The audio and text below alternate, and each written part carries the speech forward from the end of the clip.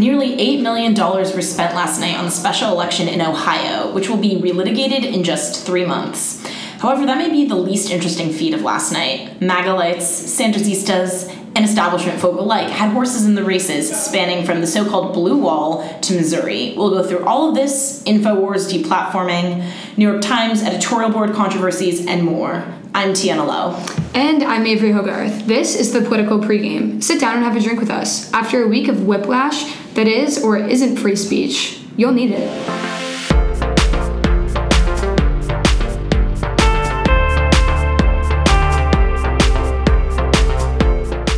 Hello everyone and welcome back to the podcast. This week we will be talking about the special election results that just happened last night, I guess / this morning as well, as they're still being counted because... And many primaries. Some races have just been way too close to call, and should they have been close to begin with, that part's up for debate. And then we will be talking about free speech as with what's happened with Infowars this week and the deplatforming of that. It's created a lot of controversy here in the media. So, Tina, how about you take it away?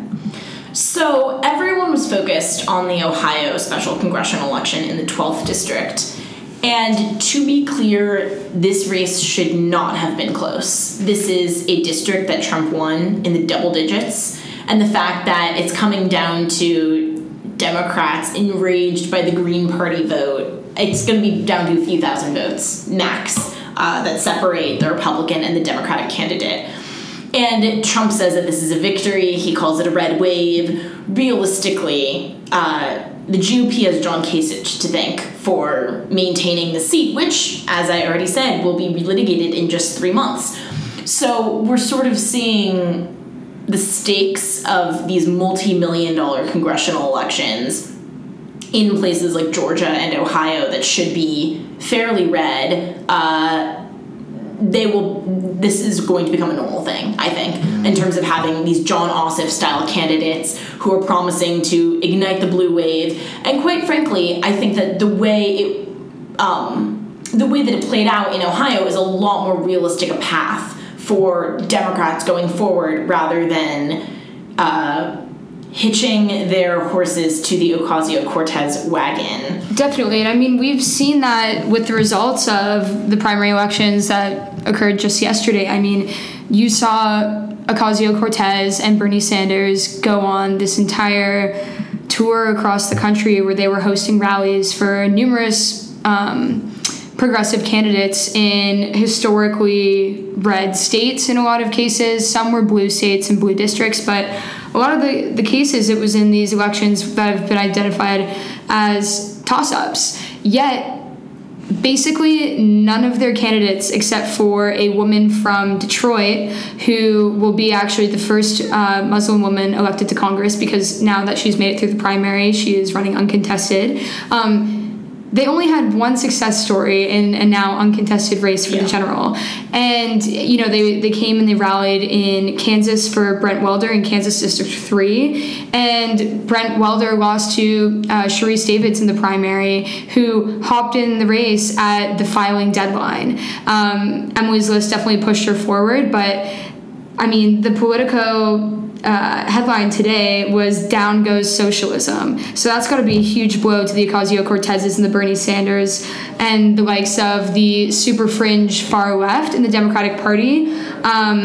We discussed this a little last week on the podcast, but in a way, I'm kind of happy about this because this then takes the rhetoric away from these progressives becoming the face of the Democratic Party, which I think is going to make it harder for Democrats to get elected in these 2018 November midterms. So hopefully with the loss of a few of these candidates and with kind of the wind coming out of the sails of Bernie Sanders and Ocasio-Cortez, we're going to see Democrats being able to push their agendas in the main platform and the establishment policies, which I think is the winning strategy, not these fringe left movements. Yeah, and especially the fact that the only cases in which the Democrats actually have been able to flip these deep red districts, they've been running people like Doug Jones, who, I mean, if you compare the rhetoric of Doug Jones to a Cynthia Nixon or someone from this Bernie-crat wing of the Democratic Party, it's almost unrecognizable. You know, when you have someone like Doug Jones who speaks fairly sympathetically towards people who are pro-life, who acknowledges the importance of religion in many Americans' lives, it's so different than Ocasio-Cortez's bender yesterday on Pod Save America, in which she basically said the plight of the Furby-toting, minivan-driving soccer mom is no longer a concern of the Democratic Party. So I just think, I mean, the fact that Danny O'Connor even came so close to winning Ohio's 12th district just goes to show that Democrats can flip these deep red districts, especially if they're running against crackpots, like if Joe Arpaio or if Kelly Ward win the primary for the Arizona Senate seat instead of Martha McSally, who I think most sane constitutional conservatives are backing. If they're running against Arpaio's or Kelly Ward's or Roy Moore's, yes, they can win, but it takes them understanding that you have to win the country, not just 16,000 people in Queens, like Ocasio-Cortez did. Exactly, and I mean, so if we're talking about a blue wave or if we're talking about a red wave, I think it really has to be an appeal to stability, an appeal to reason, an appeal to morality over an appeal to flashy idealism on either side. And so it'll be interesting to see what happens. I think obviously Trump's tweet did not characterize what is taking place in the country and what is taking place in the Ohio special election well, in that it kind of cited this as being a red wave, because as Tiana mentioned, and I think is a point worth stressing, is although, you know, Democrats may not win this seat, this specific seat in this special election, this should not have even been a contested race to begin with. And it'll be interesting to see moving into November. Obviously, I think the races are going to be tightened, the margins are going to be narrowed, but if Democrats can actually pull out on top, because I think we're seeing these margins narrow, but whether that actually means anything in the long run in terms of the eventual output of the election and when voters go to the polls, that's to be determined. Yeah, and this is not to say that, I mean, on the Republican side, I know it sounds like I'm bashing Trump quite a bit here, but this is not to say that Trump doesn't have a very, very valid place in primaries. I think we see in the Michigan Senate primary something amazing happened. So there was Sandy Pensler, who was the original frontrunner, or at least acted like a frontrunner, you know, typical white Ivy League Republican, fine record. I don't think it was going to incite a lot of excitement to beat Debbie Stabenow, but then John James entered the race, and he is a West Point graduate, a small business owner, a job creator,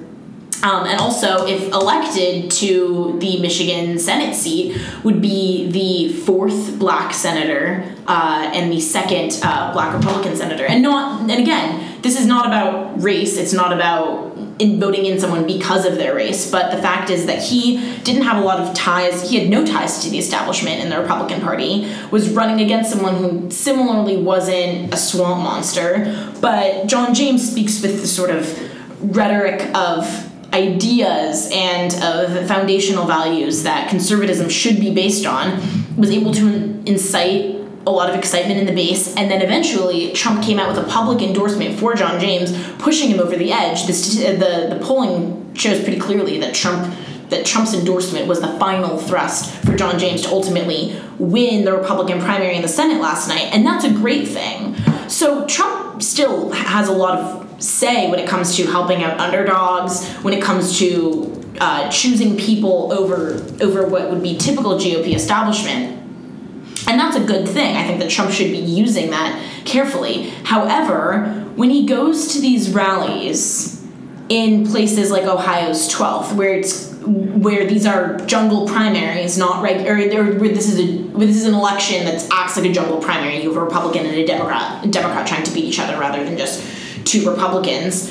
When he does these rallies, incites a lot of local anger in Democrats, mobilizes them to vote, and then you have protesters wearing shirts saying that they'd rather be Russian than Democrat, or touting insane conspiracy theories like QAnon, which we aren't even going to go into except for the fact that it's batshit, for lack of a better term.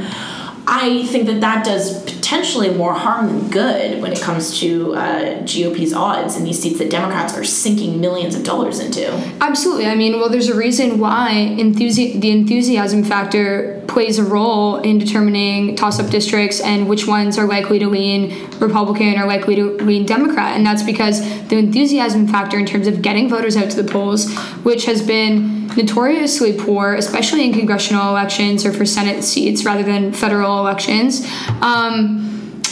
every vote matters. And so whether someone's a Trump supporter or not, if on the Democratic side their base is more fired up to get out there and actually get to the polls and make the effort, then that's going to pay off tenfold. And I mean, speaking of endorsements, this is kind of more of a side note, but I found it interesting to see Hillary Clinton get a little political, where she's been kind of keeping out of the spotlight, and actually, I guess, still have some political relevance or political power in Michigan 11 for their congressional primary that was held yesterday. She did a late in the game robocall on behalf of Haley Stevens, who was polling at second place just prior to the day of the election, and that actually put her over the top and made her win the primary over the Ocasio-Cortez and Bernie Sanders-backed candidate, which I found quite interesting, and interesting to see that Hillary Clinton got in the mix there.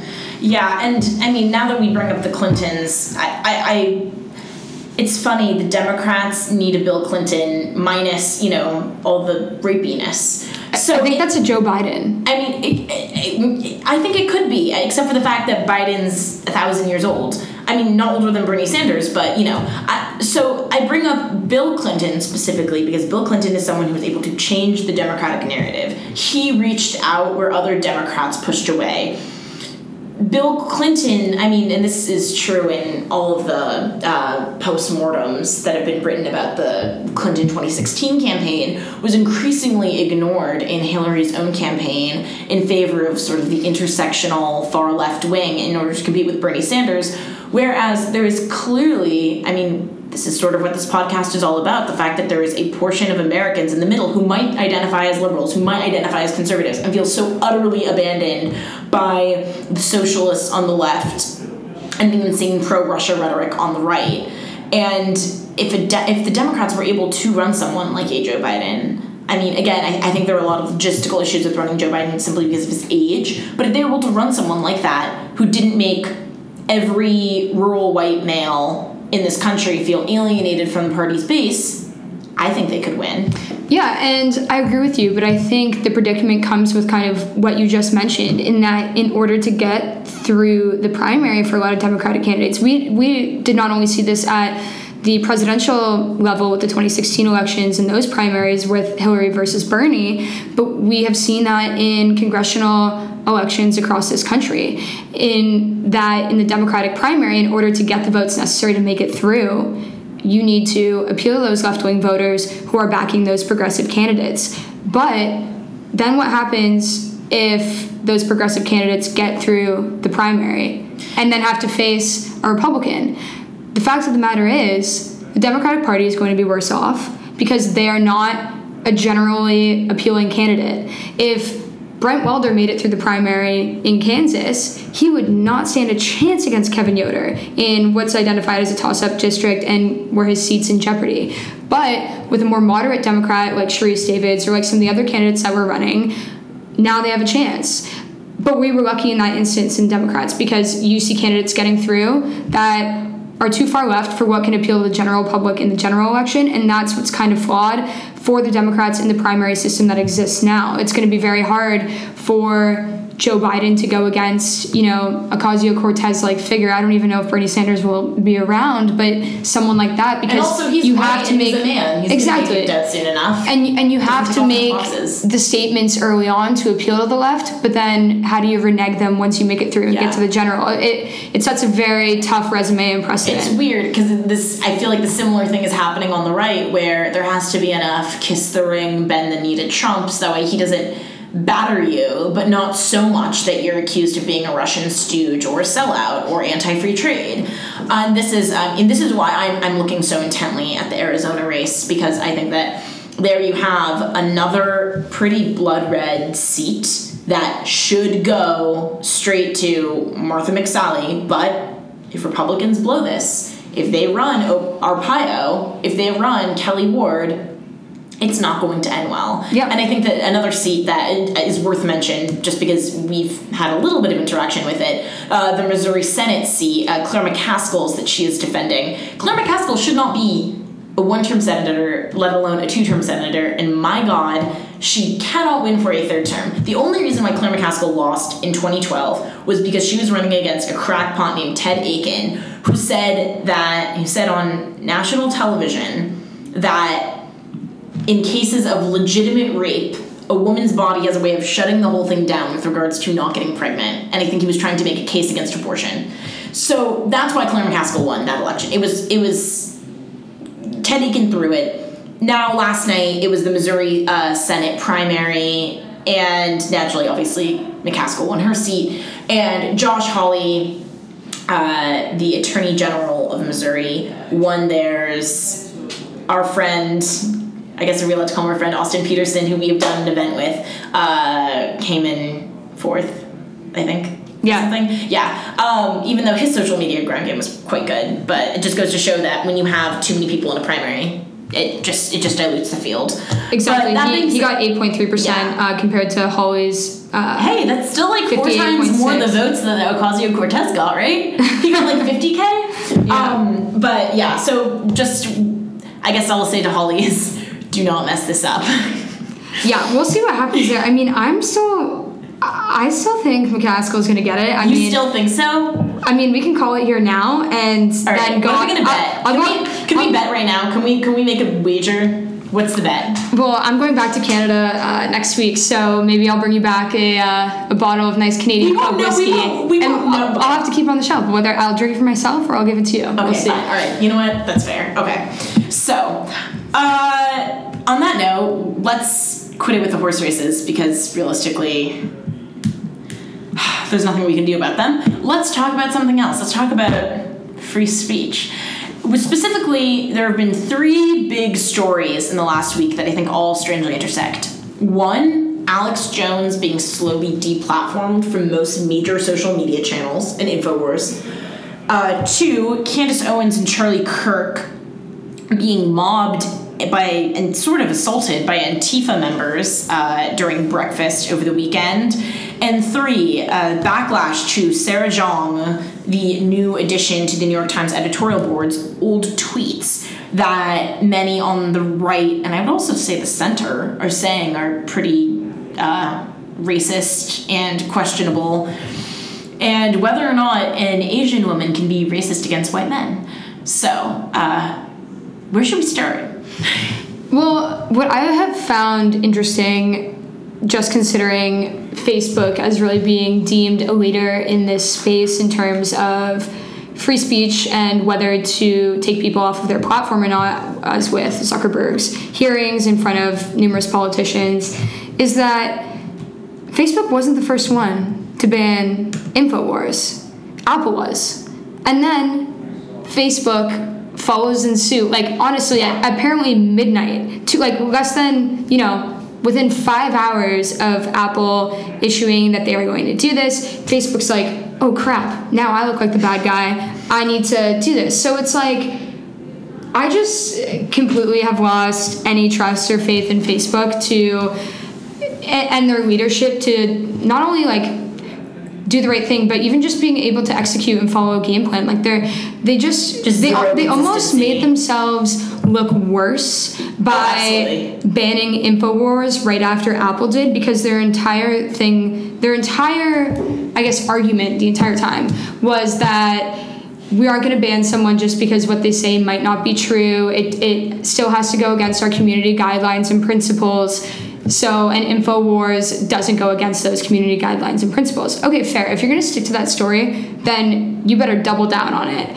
But when Apple bans them and then Facebook just flips the switch and goes and follows suit along with all of these other social media platforms, then really, like, what were your arguments to begin with, I guess is my question. It's just classic, in my opinion, of the day and age that we're living in. I am so sick of... I feel like defending Facebook is like defending Trump. I do it and my defense is logically correct, and then the next day they go out and stab me in the back, and I'm like, what's the point? What's the point of putting your neck out for this company? Anyway, so with regards to Facebook, I'm actually going to turn to Jack Dorsey with, I think, someone who has the correct response with how to handle this question. And this sort of falls in line with I think what David French and Ben Shapiro have largely been arguing vocally, which is that for specific violations of a social media outlet's terms of service, for specific violations, I think that people should be allowed to be banned.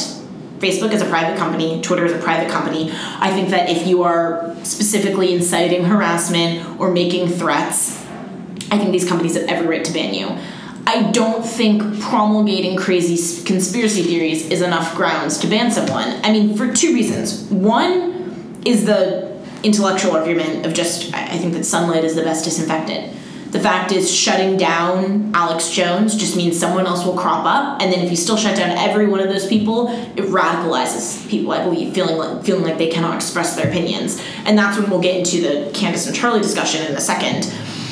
So there's the sunlight is the best disinfectant argument. Second, I think this is what David French said at the New York Times, don't reinvent the wheel.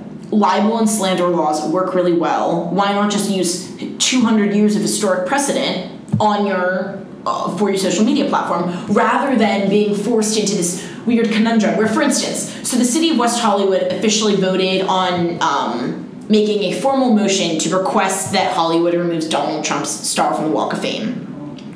I have no problem with this. I think that it's your city. You're allowed to vote whatever you want, except for the fact that the Hollywood Walk of Fame is not controlled by the city of West Hollywood. It is controlled by the Hollywood Chamber of Commerce, so different thing. But then the second you break historical precedent and you start removing people, then it becomes a subtle endorsement of the people who you leave behind. So if Twitter had decided just to flat out ban Alex Jones without citing a specific moment in which he incited harassment of another user, was doxing someone, was violently threatening someone, then it would raise the question, why is Louis Farrakhan still on the site? And that was, to me, I think, the scary thing about Milo Yiannopoulos being banned. Not that I agreed with the majority of what Milo said, but rather that then you open up this can of worms where, okay, well then why don't you remove this guy's star? Why don't you remove this user from Twitter? And with Facebook, it's like it's hard to fault Facebook solely, because if Facebook wasn't invented, someone else would have invented Facebook. And I think that Facebook hasn't yet made the straight nosedive into evil that Google has with its compliance with the Chinese government to create a censorious search engine. And I'm willing to give Facebook the benefit of the doubt of their trying, but they need to just decide, are they a publisher or are they just a platform? If they're just a platform, if they're just a host for other people's content, no censorship unless if slander, libel, direct threats, illegal speech. If they are a publisher, that is fine, but they need to own up to that. Well, that's what it seemed like they were going for in, the past year, where they've been under fire for this. However, at the last minute, they just flip the switch and follow suit with another industry leader. And so that's where I'm like, okay, I have no confidence in this company anymore. I think in regards to slander and defamation laws and those that exist and are entrenched in legal precedent, yes, they're strong, but none necessarily exist for social media. And so no one has successfully been brought to trial on a case like this, to my knowledge at least, in this new day and age of this kind of fake news stuff that's circulating on Twitter, YouTube, Facebook, on podcasts, on Apple or Spotify or whatever it may be. So it's tough, because if you don't remove them, I don't necessarily have faith that the judicial system, can remove them as well, because that precedent doesn't exist, and that would be very hard to get that precedent to actually exist, in my opinion, given even the fact of what Trump says on Twitter. He's not been taken to trial for that, and he's probably one of the most out there people on the platform, constantly berating people. I just think it's a tough case to make in the courts from the legal realm. But I just think, how much do we even want to censor any of this speech? If people are thinking vile things, they must be litigated in the court of public opinion. I think that we need people to break down and denigrate and decimate the seeds of of this sort of racism that we've seen come up through the alt-right, of the sexism that we've seen come up through the alt-right, of, I think, dangerous communism that's coming from the left and from Antifa. I don't think just silencing these people is the way to do it, because then it still exists in people's minds, and I think that they will find ways for it to be promulgated, and it's antithetical to the basis of liberalism to want to shut down non-protected speech, and by non-protected speech I mean that of the First Amendment. I think the problem is, though, that I don't have the faith in humanity that people will actually just not follow these accounts and shut them down and call them out and turn against something, because Infowars itself has 3 million YouTube subscribers before it was taken down, and so clearly there are people that believe these things, and yes, some of these comments and some of this rhetoric being pushed might be vile, but it has a supportive base, just like it does. Not to relate it, just like a lot of radical ideas do. What do you think shutting it down actually solves? I think shutting it down, I'm not even advocating necessarily to shut it down, but I think what it does solve is the promulgation of these sort of ideas that radicalize the public, that spew hatred, that turn places into like what happened in Charlottesville. I'm just saying Charlottesville wasn't decided upon on YouTube or on Twitter. But it is these online communities. YouTube is the least terrifying one. It's a lot. If you go even something like the Donald subreddit is really a safe, I would say, whitewashed version of what hardcore MAGA communities can look like. Reddit does a pretty decent job, I think, of maintaining free speech while shutting down stuff that's actually illegal or bordering on illegal. I still think forums, other websites will continue to exist. Like the fact that the Daily Stormer still exists. I know that web servers were continually issuing denial of service attacks on it, but it still will happen even if it's not on Twitter or if it's not on Facebook. And with that being said, the reason why I want to bring up this incident with Candace Owens and Charlie Kirk is not because I'm going to defend what Candace says, but Charlie Kirk literally fundraised off of the attack on, I believe it was on Sunday. I don't think Antifa and people on the left realize every time they attack someone like this, they are turning them into martyrs. Alex Jones is eating this up right now. If I were a betting woman, I would say Alex Jones is secretly thrilled about this because this is the most press he could possibly get. There is no way that Turning Point USA did not just make a bunch of money off of a bunch of wussy little Antifa bullies pouring drinks on them. And quite frankly, this should go without saying, do not touch or assault people unless if they hit you first. Under any circumstances, no matter what they say. I'm not a Candace Owens fan, and it was disgusting. It was deplorable. No one should be. We can debate the merits of mobbing people out non-violently out of breakfast spots, but to throw a drink on someone, it's creepy and it's weird. But I think that the left is shooting itself in the... And I say the left because you see less cases of the right trying to shut people down this way, this sort of Antifa-style mobbing. They are doing themselves no favors, letting themselves embrace the mantle of victimhood. I think people who do this from the left, I think it does happen on both sides, but if we're going to speak to this particular incident, I think people who do this from the left are playing right into the cards of those that they're actually doing it to, because this just adds more fuel to the fire to the bases of these organizations, of these people. And so by doing this, they're able to go show those videos, because everything's filmed now, everything goes viral on Twitter. They're able to show those videos to the bases saying, look how crazy these left-wing communists are, and just gain more followers from it. And the same thing goes with groups on the right too, doing this to people on the left as well. And so I just think it's never a good look. I think beat someone in the polls, beat someone in debate, beat someone through intellect, but you don't need to do that stuff. It just never looks good. It's like we're just engaging in this national catharsis where people don't actually care about winning or losing anymore, but they just want to feel good about themselves. Yeah. And throwing a drink on Candace Owens make them feel good about themselves, even though all it's going to do is shoot her into superstardom on the right. And it's childlike. I mean, that's honestly what a kindergartner would do. So it is. It's pathetic. It's ridiculous. And no one deserves to be treated like that in public. I mean, no one deserves to be treated like that in private. No one deserves to be treated like that.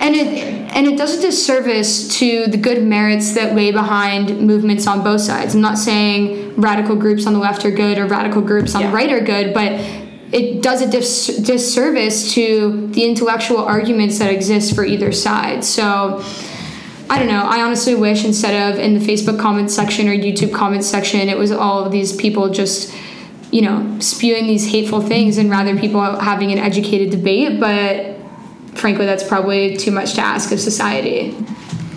So, as a final thing I just want to bring up is the addition of Sarah Jean to the New York Times editorial board. So, on its face, I don't care about this because I read the New York Times editorial board every day, but so the controversy that was, obviously the topic du jour for Twitter was the fact that in her old tweets, she said a lot of things, specifically talking about, I derive such sick pleasure out of being mean to old white men. Just a lot of stuff that was anti-white. And I think it remains to be just debated whether or not she actually feels this sort of racial animus in the same way some white people will feel racist towards black people.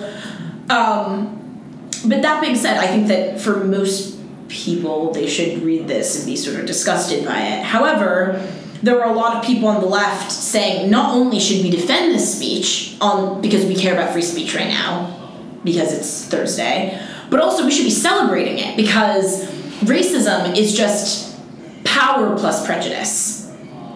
I hate this argument, and I think I tweeted about this earlier this week. I just woke up and just thought, wow, are we really going to imply that alt-right trolls living in their parents' basements have any power? No, I think that racism can come from anyone.